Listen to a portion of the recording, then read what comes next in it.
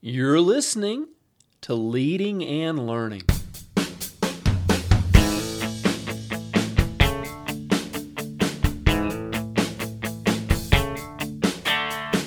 This is the place where we talk about practical leadership, theology, fitness, how to create winning habits, and so much more. My name's David Spell, and I'm a retired police officer, a pastor, a New Testament scholar, and a leadership coach. My goal on Leading and Learning is to help you live your best life. Thanks so much for joining us today.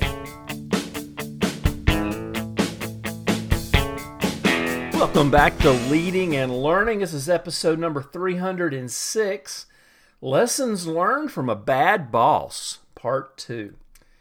You know, we've all worked for them, and like I said last week, unless you happen to be your own boss and you think you're a bad boss, well, then there's other issues there. But, you know, most of us at some point in our lives and some point of our professional careers have worked for that person who we would just have to say is a bad boss. Difficult to work with, difficult to work for, and, you know, really made the working environment unpleasant.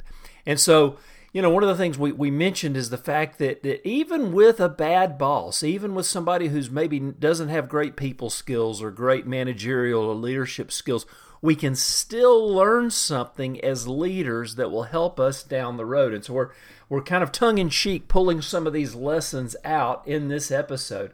Last time, just a recap in part 1, lessons learned from a bad boss. Don't make a decision. Be just as indecisive as possible. And if you've worked for somebody like that, I'm sorry. It's terrible working for an indecisive person. Leaders get paid to make decisions. Number 2, just to recap, is you have a different personality every day. And we've all been there. You know, is it going to be happy boss? Is it going to be sad boss? Is it going to be angry boss? You just don't know, and that's kind of a crazy environment to be in. And then number 3 from last time was make sure you dominate every conversation. And you maybe work for somebody like that who they just want to tell you about all their accomplishments or how you need to do your job better or whatever, but they don't take the time to listen. Well, today we're going to jump right in, and we've got 4 important things that we can learn from a bad boss that will help us to be better bosses. And like I said last week, you know, what I tell younger leaders is just create a filing cabinet, either in your mind or, you know, on your computer. You know, I use Evernote, but whatever you use to keep files, and just, you know, write down the things or keep in your mind the things that you've learned from your bad boss, and just say, look, this is the way not to do it. That's what this file is called. It's called Ways Not to Lead. All right, so today we're going to jump in and lessons learned from a bad boss. When you give assignments, make sure you tell your subordinate exactly how to do the job. Now, some people might call this micromanaging, but if I'm a bad boss, it's just about making sure it gets done right. If I'm on the receiving end, I feel like I'm being controlled and micromanaged. So even if your subordinate thinks they've got a better way to do it, make sure they do it the way that you would do it.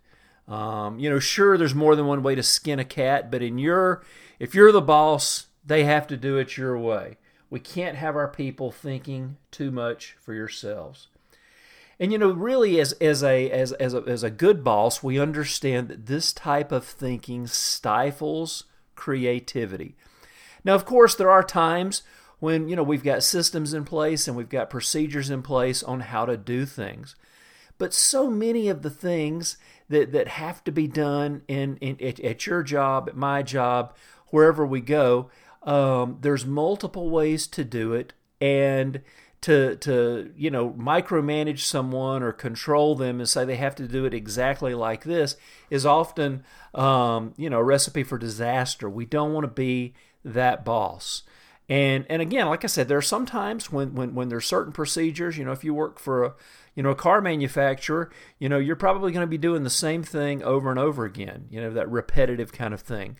But in the creative market, in the consulting market, whatever the service market, whatever your field is, there's usually more than one way to do something.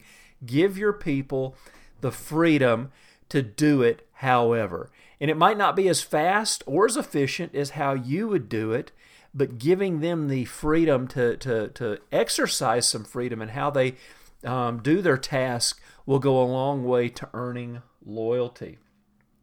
Number two, don't learn anything about your subordinates' private lives. The people that work with you, they're just cogs in the wheel. You don't need to know how many kids they've got, if they're married, or where they came from, or where they went to school, or what their interests are outside of work. You don't need to know any of that stuff. Obviously, we're being tongue-in-cheek because as a good leader, we want to know as much about our people as we possibly can. Knowing what makes your people tick is so important for a good leader. But we've all worked for those leaders who it was all about them and they really could care less. I've worked for bosses for months, and they even still had trouble remembering people's names.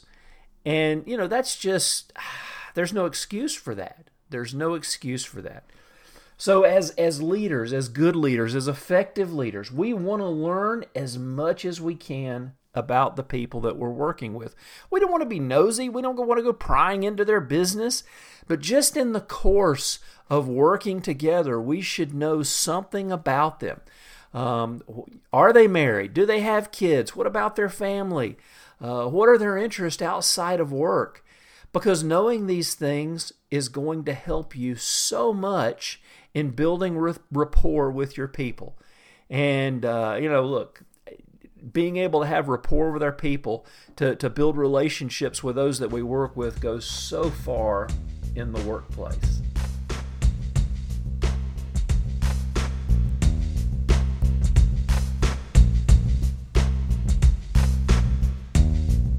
Well, don't go away. We will be right back. We've still got two more important things that you can learn from a bad boss.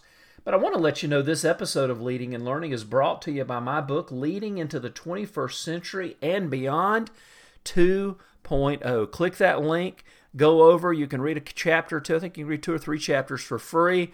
Get a feel if you want to buy it. I think you should. I think it'll help you. We talk about management. We talk about supervision. We talk about leadership. We talk about time management, goal setting, so many things that will help you in your life. If you're a leader, even if you're not a leader, these things are going to help you. There's discussion questions or thought-provoking questions at the end of each chapter. Each chapter is short and immediately actionable, so you can put it into practice. So check out Leading into the 21st Century and Beyond 2.0. So just to recap, today, lessons learned from a bad boss. When you give assignments, make sure you tell your subordinate exactly how to do the job. And then also don't bother to learn anything about your subordinates' personal lives. Number 3, if you're a bad boss, make sure you take all the credit and deflect all the blame for your subordinates' work. If your team accomplishes their sales goal, make sure you tell your boss how you made it happen. Of course, if your team misses the goal, make sure you let your boss know what a bunch of worthless people you've got working for you. So take all the credit and deflect all the blame. Now, obviously, as good bosses, we know it's just the opposite. Taking responsibility for our team, being with them in the trenches. If things don't go according to plan, taking responsibility. Not deflecting the blame. When they do well, making sure you give the credit to them. Even highlighting leaders and pointing people out to your boss in public and praising them is such a big deal. And can I tell you something? As someone who rose in management to middle management, when I saw one of my supervisors taking all the credit and deflecting all the blame, it left a bad taste in my mouth.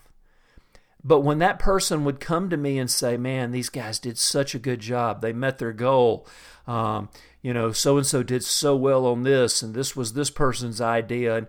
And when they come and do that, it gives me such a greater appreciation for that person as a supervisor, because it's not all about them. So don't take all the credit. Don't deflect all the blame. Make sure your team gets the praise they deserve. And if they don't make it, then, that's fine. That's more coaching. That's more opportunities to improve for next time. And then today, the last one we're going to talk about today is if you have to correct or coach one of your team members. If you're a bad boss and you've got to correct or coach one of your team members, make sure you do it in public so that everyone can hear it. Yeah. It might be a little embarrassing for the person that's being corrected, but if everybody else on the team hears it, they're much less likely to make the same mistake. Have you ever worked for somebody like that who would call you out in public and correct you in public? We as good bosses, as good leaders, as good managers, as good supervisors, we know that you praise in public and you correct in private. But there's some folks out there that have been given the title leader that haven't quite got this message, and they let their emotions get the best of them, and they believe in correcting in public and maybe not praising at all. But no, we know the importance of praising in public, correcting in private. And of course, there's the right way and the wrong way to go about it. I mean, there's we want to help people improve. We want to help them get better. We want to make it redemptive. We want to make it a training process if it can be, handled that way. And of course, there are plenty of times when folks need to be, set right, when maybe there needs to be some correction, when maybe there needs to be some coaching. But we always want to make sure we do it behind a closed door. We always want to make sure we let that person leave with their dignity intact. And we also want to let them know that we have their best interest at heart. When we're trying to help somebody get better, it's not because we're mad at them. We want to help them get better so that the company, the business, the organization can get better as well. So just a quick recap from today. When you give assignments, make sure you tell them exactly how to do it if you're a bad boss. Don't learn anything about your subordinates' personal lives. Take all the credit and deflect all the blame if you're a bad boss. And if you have to correct or coach one of your team members, make sure you do it in public so that everyone can hear it. Well, obviously, we're tongue-in-cheek, and really the exact opposite of what we're talking about is what we should be shooting for. But we've all worked for them, and like I say, I tell new leaders all the time, when you work for a bad boss, what can you learn from them? And let's remember those things. Let's put them in a filing cabinet called How Not to Do It, so that we can be the effective leaders that we need to be. Well, what did I miss? Between last week and this week, we've talked about 7 things that we can learn from a bad boss. What else can we learn from a bad boss? I'd love to hear from you. Go to davidspell.com, leave a question or a comment in the comment section for today's post. You can also email me at david@davidspell.com. It's always good to stay in touch with you. But when you go to my website, make sure you drop your email address in so that we can stay in touch. I send out the blog twice a week. The podcast comes out on Wednesdays.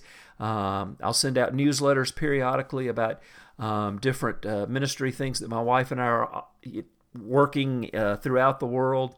We're involved in traveling and helping train leaders in other parts of the world, but also, in a tangible financial way, helping people that need help. This past year, we were able to help a couple of churches in India where the pastors were actually feeding families out of their own pockets, people who were affected by COVID. And, we were actually able to help jump in there and send some funds, wire some money over to help them feed families in their churches. We also recently have had some opportunities in Africa through our travels there into the Congo to fund some scholarship programs and some schools for people in the inner city that really might not have an opportunity to send their kids to a good school. So these are some of the things we're involved with. So, we send out a newsletter periodically. If you want to jump on board and support or help at all, there's a link on my website. But, I'm so appreciative of you being on the journey with us, and we will see you next week on Leading and Learning.